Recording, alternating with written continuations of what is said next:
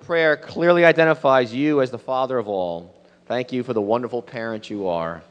Your thoughts of me are as many as the sands of the deserts combined. Yet in your hand I am indistinguishable on the grain called the earth. It's beautiful. The Psalm of Commitment. I don't see this fellow. He's probably second service. By Mark.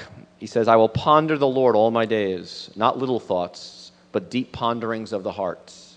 You awake me in the night watches. I will not ignore your call, but I will feast my soul on your goodness. Oh, there he is, Mark. Yes, there's lots more to come. This one is written by an 18-year-old in our church. It's called I Hate. I let out my anger and my frustration as I start to yell at God, my Savior, Jesus Christ. I begin by asking him why I am the way I am. I ask him, where is he when I feel this pain? I ask, what is he doing with my life? I ask, where is he taking me? It's all in poetic stanzas here. But I continue to wait for his answer. I wait for an answer that has been given more than once, but still I wait. And it goes on. God bless him. Anyway, again, I want to encourage you, write your Psalms of your journey with the Lord and your time with God, whether it's a lament or a thanksgiving or an adoration, whatever it might be, that you too have something from God to write back to him, and maybe you can try singing it. Again, just not here. But we'd love to see you sing it. All right. Amen. We're going to do Psalm 23, which is just in 1 week. And it's an amazing psalm. Why don't we read it together? It's so beautiful. It is a green pasture. The Lord leads us to green pastures. It is in and of itself a green pasture. That's why people love reading it, whether it's at a funeral or any kind of tough trial through life. It is just so rich. It is so wealthy. And this is David's authentic experience. This is personal experience. This is his testimony. And, if you read people I like Johnny Erickson Tata. She writes a lot of books, and she's paralyzed from the neck down, has been for many, many years. And people like David, or this guy Jerry Sitzer I've quoted once or twice. Well, people who've suffered a lot, when they speak, it carries a bit of weight. It has some depth to it. And David is a person who has lamented a lot and suffered a great deal. And so when he writes something like a Psalm 23, it's worth listening to. It's got some weight to it. It's not just an inch deep. It's powerful. And that's why this poem has gone through the centuries. It's a prayer, it's a poem, it's a song. It's all wrapped up in one. And but this is a fellow who's walked through, remember the stages of orientation? I know what's going on in my life, then God brings me to confusion, disorientation. And then out of that disorientation, God eventually brings me to reorientation, a new place, a new way of looking at things. This psalm is written in a reorientation. This is a fellow who's gone through a lot of lamenting and has come through to a place of looking at life and God very differently. He's reoriented his whole perspective. And so let's read and let it soak into us together. Psalm 23. The Lord is my shepherd. I shall not be in want. He makes me lie down in green pastures. He leads me beside quiet waters. He restores my soul. He guides me in paths of righteousness for his name's sake. Even though I walk through the valley of the shadow of death, I will fear no evil. For you are with me. Your rod and your staff, they comfort me. You prepare a table before me in the presence of my enemies. You anoint my head with oil. My cup overflows. Surely goodness and hesed, or love, will follow me all the days of my life, and I will dwell in the house of the Lord forever. Amen. Paul writes about, may the eyes of our hearts be enlightened, opened, and so we have physical sight. And this psalm is so much here. And let's just pray for a minute that the eyes of our heart, our spiritual eyes, will be open, and you would see things in this psalm that you've never seen before. And it would take you a bit into a place with God that you've not been before. All right, so let's pray. Lord, we agree with Paul in Ephesians 1 and ask that you would open the eyes of our hearts, that they might be enlightened. You might give us, Lord, new glasses to see things in a scripture we've read, some of us thousands of times, and that we might see you and meet you as our shepherd, my shepherd, and you might change us. So open up our eyes and our hearts in Jesus' name. Amen. Okay, now, do you know that, I want to see if you can guess what this is, all right? 70 million Americans suffer from this. It costs the United States $70 billion a year. Teenagers suffer from it. In fact, 64% of teenagers say this is the reason that they do so poorly in school. People between the ages of 30 and 40 suffer from it most severely. Senior citizens, half of the people over 65 suffer from it. What do you think it is? That's it, insomnia. And, they say we used to sleep 9 hours a night. We're down to 7. So I don't know about you. I'm tired just thinking about it.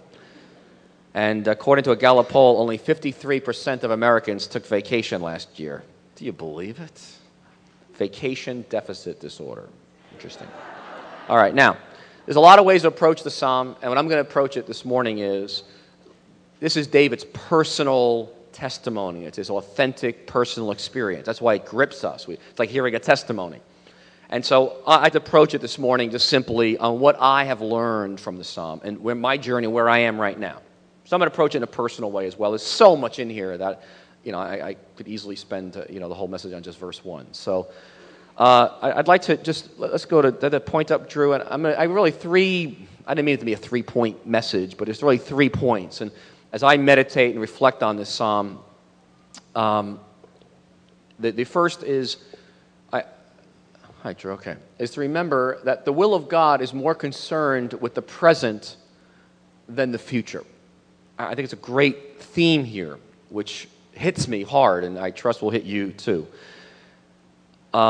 He's very much concerned with the present. Now, to understand this psalm, you have to appreciate geography. You have to understand what Israel is like as a land. And some of you have been to Israel, others have not. You've seen pictures. But David was a shepherd, remember? So he understood what shepherding was about. And Israel is 75% desert. Wilderness, it's called in the Bible. 75%. And so if you look at them shepherding sheep, it doesn't look like we think it is. When we think, the Lord is my shepherd, I shall not be in want. He makes me lie down in green pastures. We think of a field like in Kansas or the Midwest, or, why don't you put it up, a lush field that looks like this. Well, the Lord is my shepherd, right? When you say that, he makes me lie down in green pastures, you say, yes, this is where he's taking me. And that's immediately in all of our minds. But that's not what this psalm is saying at all. And if you've got that picture in your mind, you're going to miss what David is saying here. All right? Because it looks like this. That's shepherding in Israel. Okay, it's present day. That's the desert. And you'll notice that there's not a lot of beautiful trees around, but you'll notice little things of grass. You see that around there? Okay, so there's a little bit of grass around, but there's not a lot. I'm going to go to the next one, Drew. And it looks like this. And is that the next one? Yes. Okay. But again, and then the next one. Okay, but you get a feel as you look at these that this is shepherding in Israel at that time. So when David is reflecting and writing the psalm, this is what he sees. He does not see that first picture that you see, because we live in America. And so when he says, the Lord is my shepherd, I shall not lack anything. Again, remember I talked about the water and the wilderness, remember? That Israel understood that the desert was kind of a metaphor for life, that life is hard, life is difficult, life is painful. And if you remember the curse of Genesis 3:16, after sin entered the human race, God released a curse and said, from now on, life will be hard.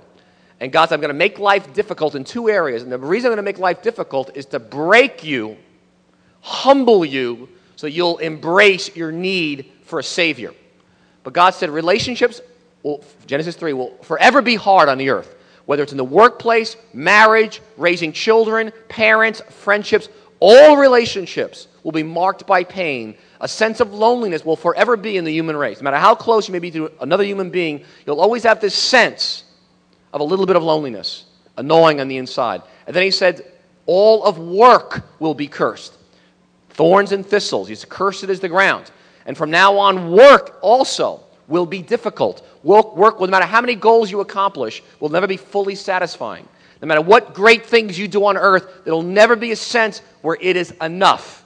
And so God built into the fabric of living on the earth, it's like living in a desert. It's hard. Now, can I hear an amen to that? That's the Bible's view of life. It is not easy. And so When he says, the Lord is my shepherd, I shall not want, he makes me lie down in green pastures. The green pastures are the little patches of grass. And the sheep get a mouthful for the morning. And that's it. So here we go. There's a little patch, I think, over here. Okay. You see it? And so he gets a little patch, and then they move on. And the sheep trust that the shepherd's got another patch of grass for them for the afternoon. Another mouthful of grass. But yeah, go ahead, George. Go to the next one. And you see the contrast. It is not the picture on the left. And but he gives the sheep enough grass for the morning, and then he gives them enough grass for the afternoon. Now, you need to let these two pictures sink into you to get this psalm. Because you get tomorrow's green pastures tomorrow. You don't get tomorrow's green pastures today. Like I told God, I want to be over on the left. Because then I got enough to eat till my IRA kicks in. I'm set. I don't have to worry about a thing. God says, not the way it works. I will lead you to small patches of grass one day at a time. And you can say, and you will lack nothing. The word, I shall not be in want, or I shall not lack. God says, you will never, ever lack anything you need. But I will give you manna, just enough, one day at a time. Now, and you'll notice verse, I lead you in paths, he guides me in paths of righteousness for his name's sake. And you'll notice the paths, and you can't really see that clearly, but, there's my finger. Good, there we go. See that? See those paths going up? Okay, you see the paths? That's the path. These are not fun super highways, okay? But he's going to guide you in these paths of righteousness. He's going to take you through some valleys, but he's going to get you to the grass you need for today. And that's it. But he will continue leading you through these. These paths are not simple paths. Now, again, if he takes you through a valley, he's got something else better for you. Now, I don't know about you, but I worry about tomorrow. I worry a lot about tomorrow. I think about it. In fact, I'm worried about lunchtime. I'm hoping the coffee's hot downstairs. And, I like you. I tend to get irritable and bothered, annoyed pretty easily. But the thing is, sheep aren't anxious because they have a shepherd. And sheep are with the shepherd, and they're just, okay, I'm fine. I'll get my grass I need for tomorrow. But today I've got this, and that's fine. So what does the future hold for us? What does the future hold for any of us, really? And we don't know. We do not know what the future holds. We cannot know. And in fact, God says we should not know. And we're worried about our money situation. We're worried about our health. We're worried about our children if we have children. We're worried about our parents.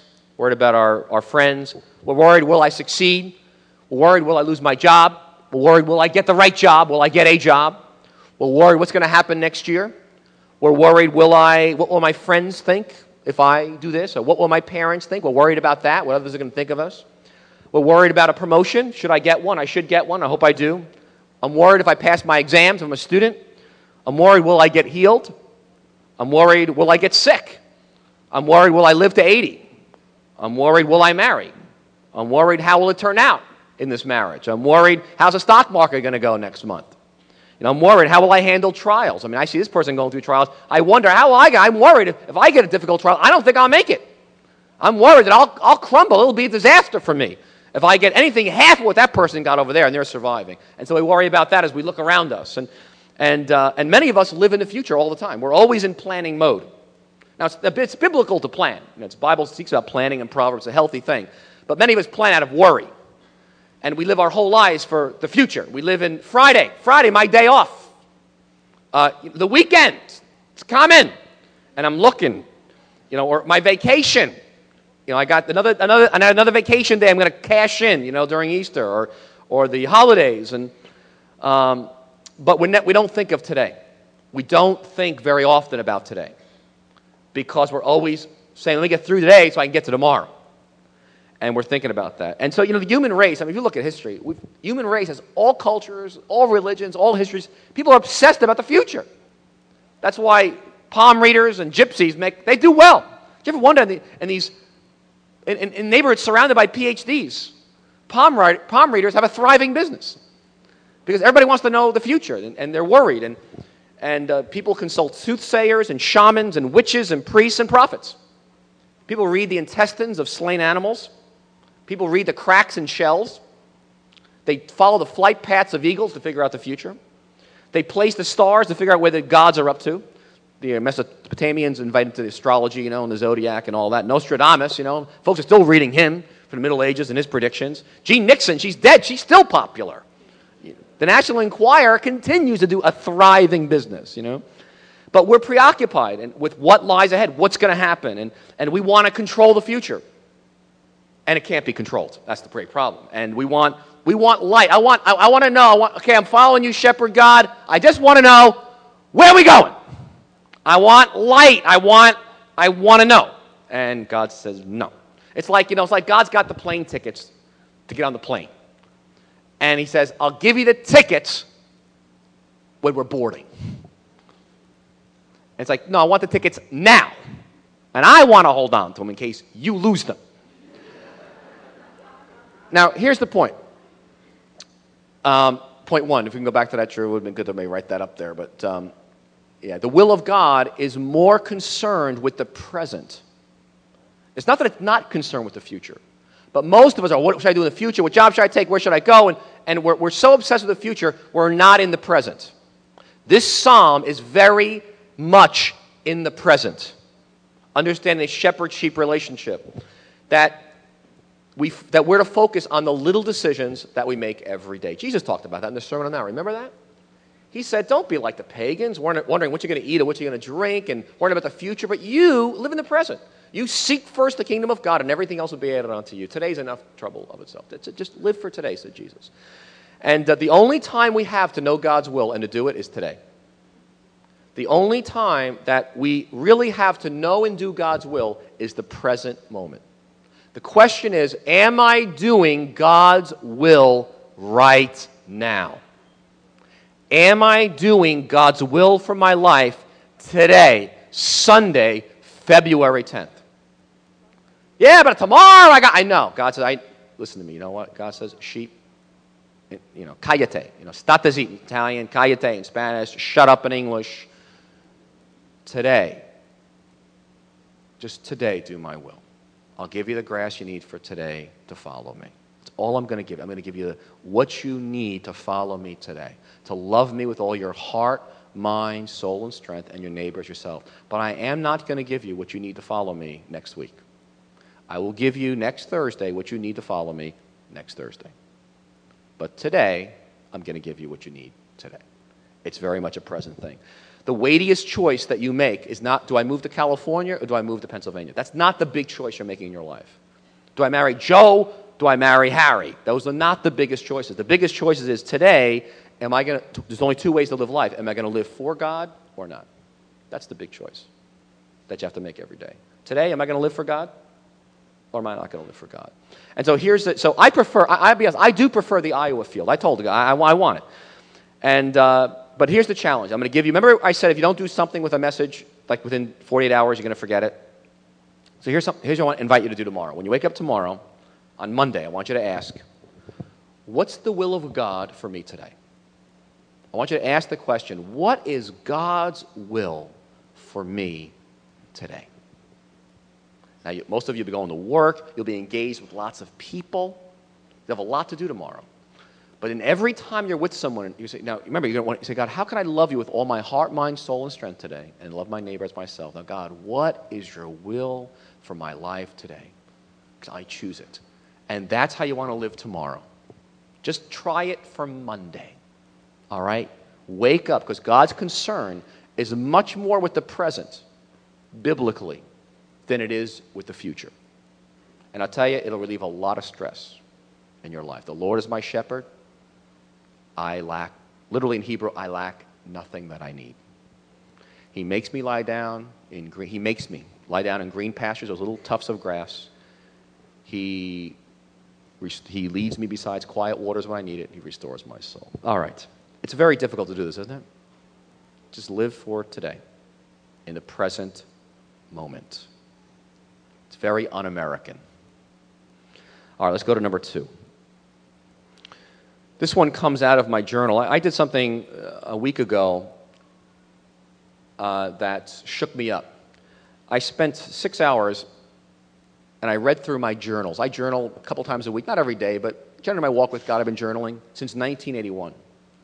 And I pulled out my journal since 1981, and I traced my walk with God. I became a Christian in 1976. So I traced my walk with God on my journey from pre-New Life to the planning of New Life up to almost today. I didn't quite get to today, but through a lot of heavy things. It was really heavy. It was scary. And I'll explain why in just a few minutes. But sheep, remember, this is my second point as I reflect on Psalm 23, is remember that the fiercely independent, stubborn, I had to include thick-headed, I like that word, thick-headed nature of sheep is in us more deeply than we realize. I don't think I realized the depth of my independence, my thick-headedness, and my stubbornness until I read my prayers and my dialoguing with God even after I became a Christian. I thought most of it had been dealt with once I became a Christian. I was sadly mistaken. Now, you know about sheep, right? I mean, we read about sheep, and you probably heard stories about sheep. Now, of all God's animals on earth, they are said to be among the least able to take care of themselves. And sheep are considered very dumb. There are no sheep trainers in the circus. They have not made it to the circus yet. They have not learned to roll over or stand on two legs. They are unable to find safe pastures or good pastures. They can't find it on their own. They cannot find good water on their own. And they can't. They're unable to see that clearly. They can't rest without guidance. Unless someone leads them to rest, they don't rest. They are defenseless against their enemies. They don't have claws. You ever watch a sheep run? Forget about it. They don't run very fast. And so they can't survive in the wilderness. And they're easily frightened by rabbits, by insects. And I was reading all these stories about, these certain flies get in their nose and they stop eating and mating and they forget. They get so bent out of shape by the littlest things, just throw them for a loop. But in summary, sheep, they wander. They just wander. They just without guidance, they're out there. And they're very, very stubborn and thick-headed and fiercely independent. Now, I don't know about you. I didn't really relate to it.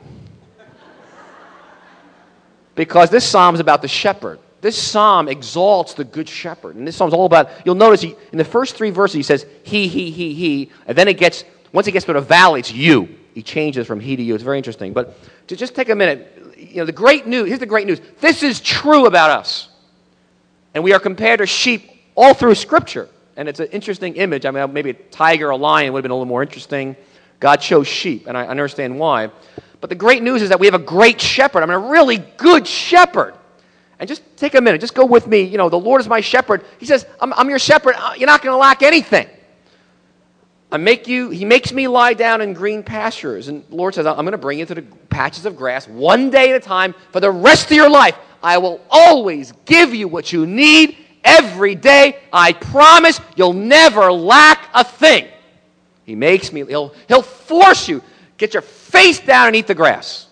He makes me lie down. Number 3, he leads me beside quiet waters. There's a lot of poisonous things to drink from out there.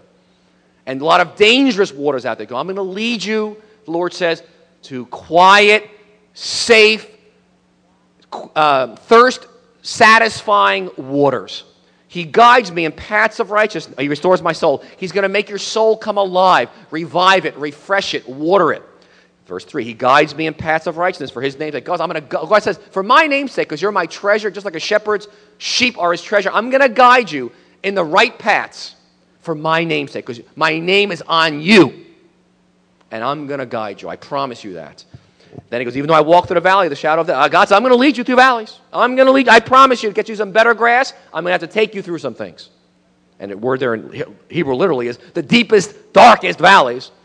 But I have a rod and a staff, and I just happen to have a rod here. Oops. This is a rod, kind of. It's really a cane, but it works. About 2 foot long oak. A rod, it had a metal tip on it. And a rod, the Lord says, I'm armed for you. And when you go through the valley of the shadow of death, I've got a rod. And when something comes to attack you or destroy you, I'm going to knock it down. That's a rod. So I'm fighting for you as you go through difficult times in life. And then I've got a staff. David, your rod and your staff. The staff is not quite bigger than this, of course, but it's got the hook. And the staff is to pull you back as you keep wandering out. I've got a rod and I got a staff. And I'm watching out for you. The Lord says, I'm your good shepherd. You can trust that. My rod and staff, he says. David says, your rod and your staff, I love that. To thank God that you've got that comforts me, says David. I love that. You, again, he knows he's talking to God right now. He's singing, praying back to God, Lord, you prepare a table before me, verse 5, in the presence of my enemies. Yes, I'm surrounded by enemies, but Lord, you've got a banquet for me. There's a tremendous feast, is what that word means. You anoint my head with oil. Oh, that's another tremendous text. You anoint my head because you bump your head. Sheep bump themselves against other sheep and against walls, and they get sick with insects. And oil does a lot of things, from healing wounds and protection. And God says, you anoint me, you heal my wounds as I get battered and beat up in life. Thank you, Lord. You anoint my head with oil to heal me and protect me from danger. And then my cup overflows. Again, it's not God's not saying, picture a sheep, coming to a trough to drink water. That trough is overflowing. It's like the cup is just overflowing. David says, Lord, you give me a cup. It's overflowing with drink for me. You take care of me, Lord, on what I need. Then he goes, surely goodness and love will follow me all the days of my life, and I'll get to that. Now, this is great news. God's got a rod and a staff to guide as he's guiding you, and I trust you're encouraged by that. And that's the great news. God's a really good shepherd. But as I read my journals, I was a little shaken up. Now, some of you may know the author named Rachel Naomi Remen. She's a medical doctor. She writes books, and she works with people dying of cancer. And here's what she writes as an introduction to her recent book. She goes, our culture values mastery, control, self-sufficiency, competence, and independence. And I said, that's exactly right. I like that. Mastery, control, self-sufficiency, competence, and independence. Because that's our culture. And she says, we have contempt for anything in others or ourselves that is needy. And her point is that when people get cancer and they're dying, all of that goes out the window that they've held on to for dear life. They're now needy. So, yes, I became a Christian, but the truth was, underneath that I became a Christian, I was still, and have been, fiercely independent, stubborn, and thick-headed. And I thought just the fact that I surrendered to Christ, that was enough, But here's a couple things. I had 10 lessons that I learned. I'm just going to give you like 4, because that's all I can handle even sharing this morning. But when I became a Christian, I was still very stubborn. Of course, I thought God got a good deal. I didn't write that down on my journal. But I wasn't balanced in a lot of areas. I dropped a number of things when I became a Christian. Self-care, enjoying the breath of life. I spiritualized everything. And God tried to get through to me more than once. I just wasn't interested in hearing it. It took a long time for that one to get through. I prayed in my journals for a lot of things that would make life easy and to accomplish my goals. And I kept praying for a lot of the wrong things. What's really scary is I got a lot of them. And when I got them, it was a disaster. I mean, I looked at my prayer journal and I said, oh my goodness, I'm praying for things. I'm on the wrong I said, I'm not even on the right playing field. I'm praying for things. I'm interacting with God about things that he's not even interested in. And I get them, and they make my life a mess. And what I thought was a blessing, so often I thank you, God, for this. And this is a curse. I felt like I was reading the Titanic. I said, oh my gosh, and I'm on it. It's me. And I thought about that. It was a time in 1992, we rapidly expanded New Life Fellowship, did a huge internship, and it was huge. And I was like, thank you, God, for this breakthrough and providing the money. It was a disaster. But I was thick-headed, and I was going forward. The door was open. I wasn't going to stop. Don't worry, God got a hold of me. You can trust me on that one. Another lesson I wrote down was I was listening to God on my own terms. I was really into hearing God. He just better speak the way I wanted him to speak.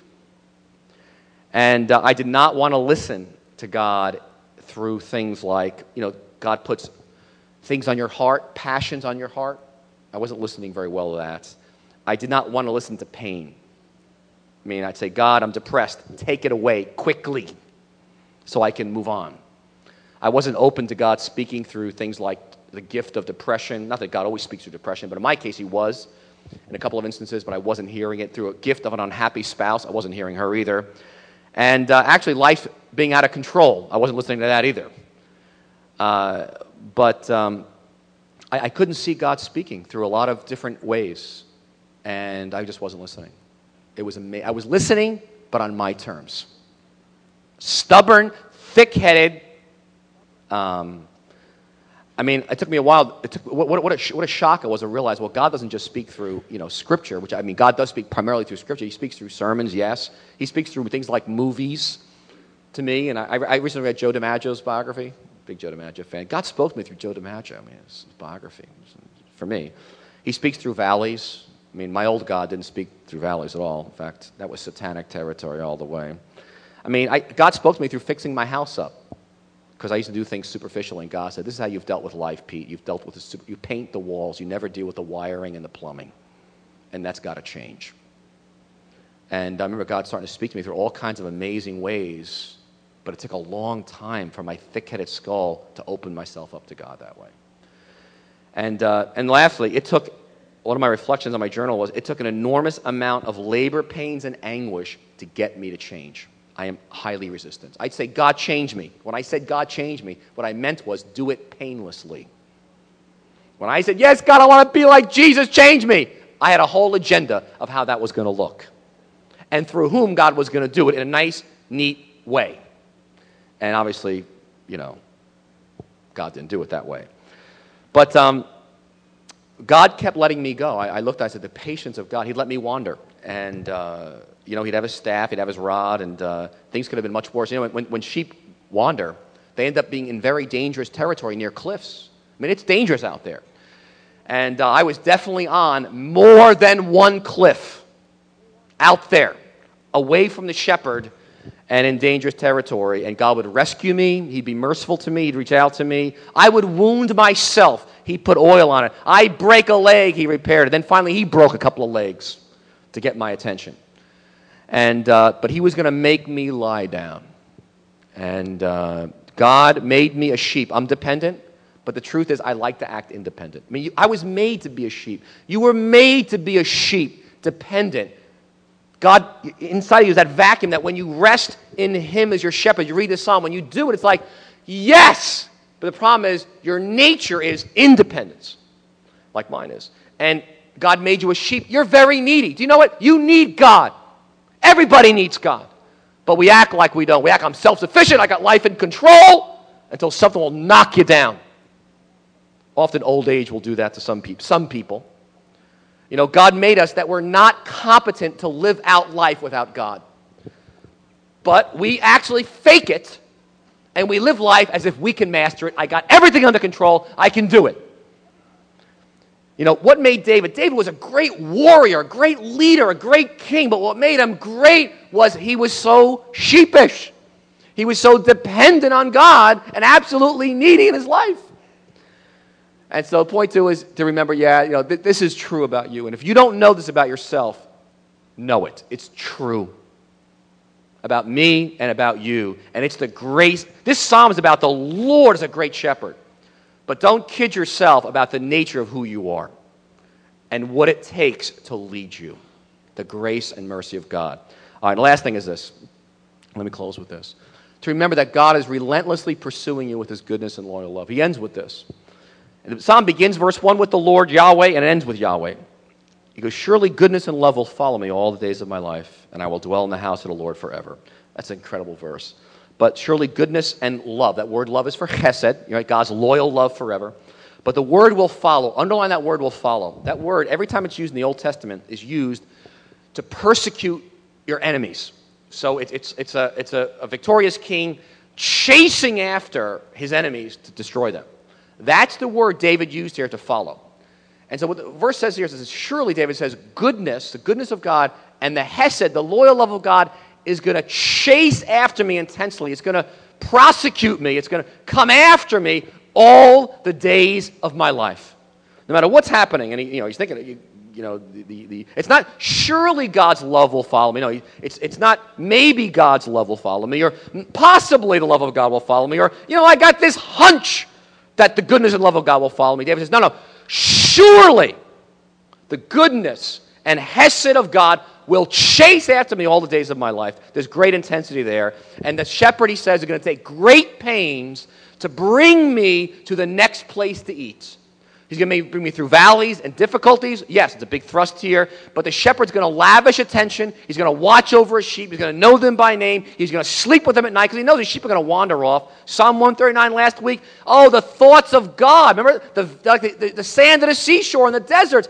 And David says, I can't even number them, O Lord. This is too much for me. This is beyond knowledge for me. The fact that you think of me, that's David's picture here. And he says basically, God is like a highway patrolman. Things are not as they appear. It looks like all the stuff's going bad in my life. And David was hated by mostly God's people, were the ones chasing him, making his life miserable. But your car breaks down. You say, where's God's love? Another parking ticket, and a person you hoped to date says no to you, and all the things that go wrong in life. We got a million of them. And David says, I want you to understand, surely God's love is chasing after me every day of my life. And he's got this tremendous sense of that. Now, let me just try to illustrate this and close with this little illustration. Maybe it'll help. This is verse 6. Imagine you're driving down a highway, and you're in the rearview mirror. You realize there's a cop behind you, and his red lights are flashing. And so you're like, this is ridiculous. And so, you got a couple parking tickets, so you put your foot on the gas, and you go 60, 70, 80 miles an hour. And you try to outrun this cop car who's chasing after you. And finally, the officer's car is too powerful. They've souped up the engine. And at 100 miles an hour, he overtakes you. You pull over, and you sit there waiting, feeling very guilty, all your sins, all your speeding tickets. Finally, the officer comes to the window and says to you, hey, guilty conscience, huh? You don't say anything. And so the officer pulls out a wallet and says, hey, that Dunkin' Donuts on Broadway you were coming from, you dropped your wallet. And I wanted to give it to you. So you blush, you get embarrassed. The officer says, oh yeah, by the way, the sweepstakes you entered in yesterday at Waldbaum's, you won. You won a free trip for 4 to Hawaii for 2 weeks, all expenses paid. But you have to call tomorrow to get the prize. At this point, you're feeling pretty good. And so thanks, officer. And so you get the car going, you're ready to leave. And the guy says, wait a minute. The officer says, hold on. I want you to get into my car now. And you think, oh, come on. I thought I was through with all this. And so you get in the car, leave your car there on the side of the road, and you go out for a long drive out of the city, end up out in the Hamptons. Takes you to the most beautiful place on the Hamptons on the beach. Seagal couldn't have bought it, all right? $20 million place. And you say, what are we doing here? He says, this is my place, says the officer. You're wondering, where does he get his money from? And so he shows you around this beautiful house, and he shows you this huge wing, fireplace in every room. And he says, the officer said, this is my place, because I want to invite you to live out here with me forever. I want you to bring your family out here, too. I'm going to go get them also. And so at that point, David passes from verse 6 to verse A and B. Goodness and love will follow me all the days of my life. God's on a highway patrolman chasing after you with his love and his goodness. But most importantly, he wants you to dwell in his house forever and ever. And David, more than he wanted a physical house, David wanted God.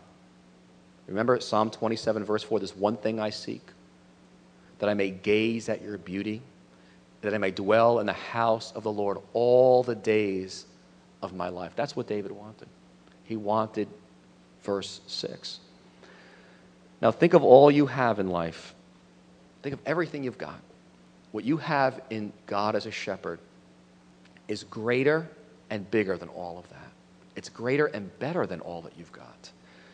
And God wants you to lie down and rest. So I don't know. I want to invite the worship team forward, and I want to ask you a question. Where are you today as a sheep? As I was reflecting and praying and thinking about everybody in the room here, where are you as a sheep right now with God as a good shepherd? Maybe you're just simply like I did for the first 19 years of my life. I was just totally hiding. I never heard God speak. I didn't believe God spoke. I didn't know what it meant to have a personal relationship with God. Maybe you're there and you want to begin a relationship with God today. But maybe you're a sheep today and the good shepherd's right here with his rod and staff, but you know what? You're hiding back there near Young Yao under the piano. Or maybe you're behind the door over there. And, you know, shepherds used to throw rocks to get the sheep attention. Like David was a rock. That's why he threw a rock to kill Goliath, remember?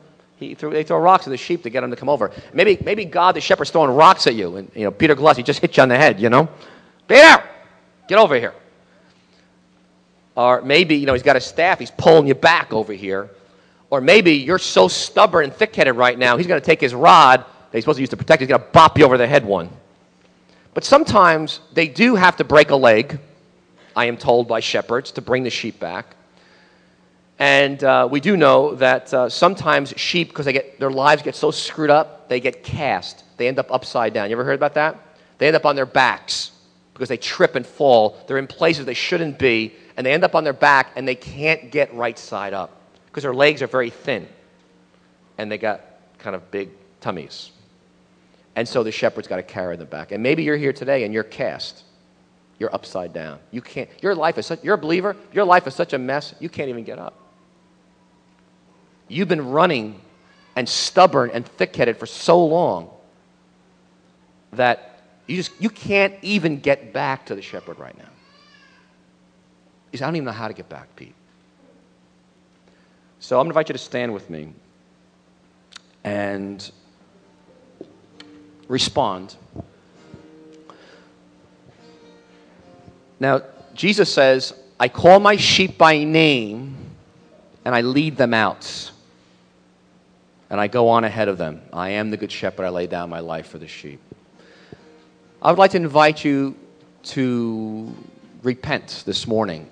I know I am, just for not resting, for not living in the present, for not being content, for running from the goodness of God, for being stubborn and thick-headed. I feel like we need to just start this morning by just responding to God for forgiveness, individually and corporately. Drew, can you put that, "The Lord is my shepherd"? Do we have it? She says here, "The Lord is my shepherd."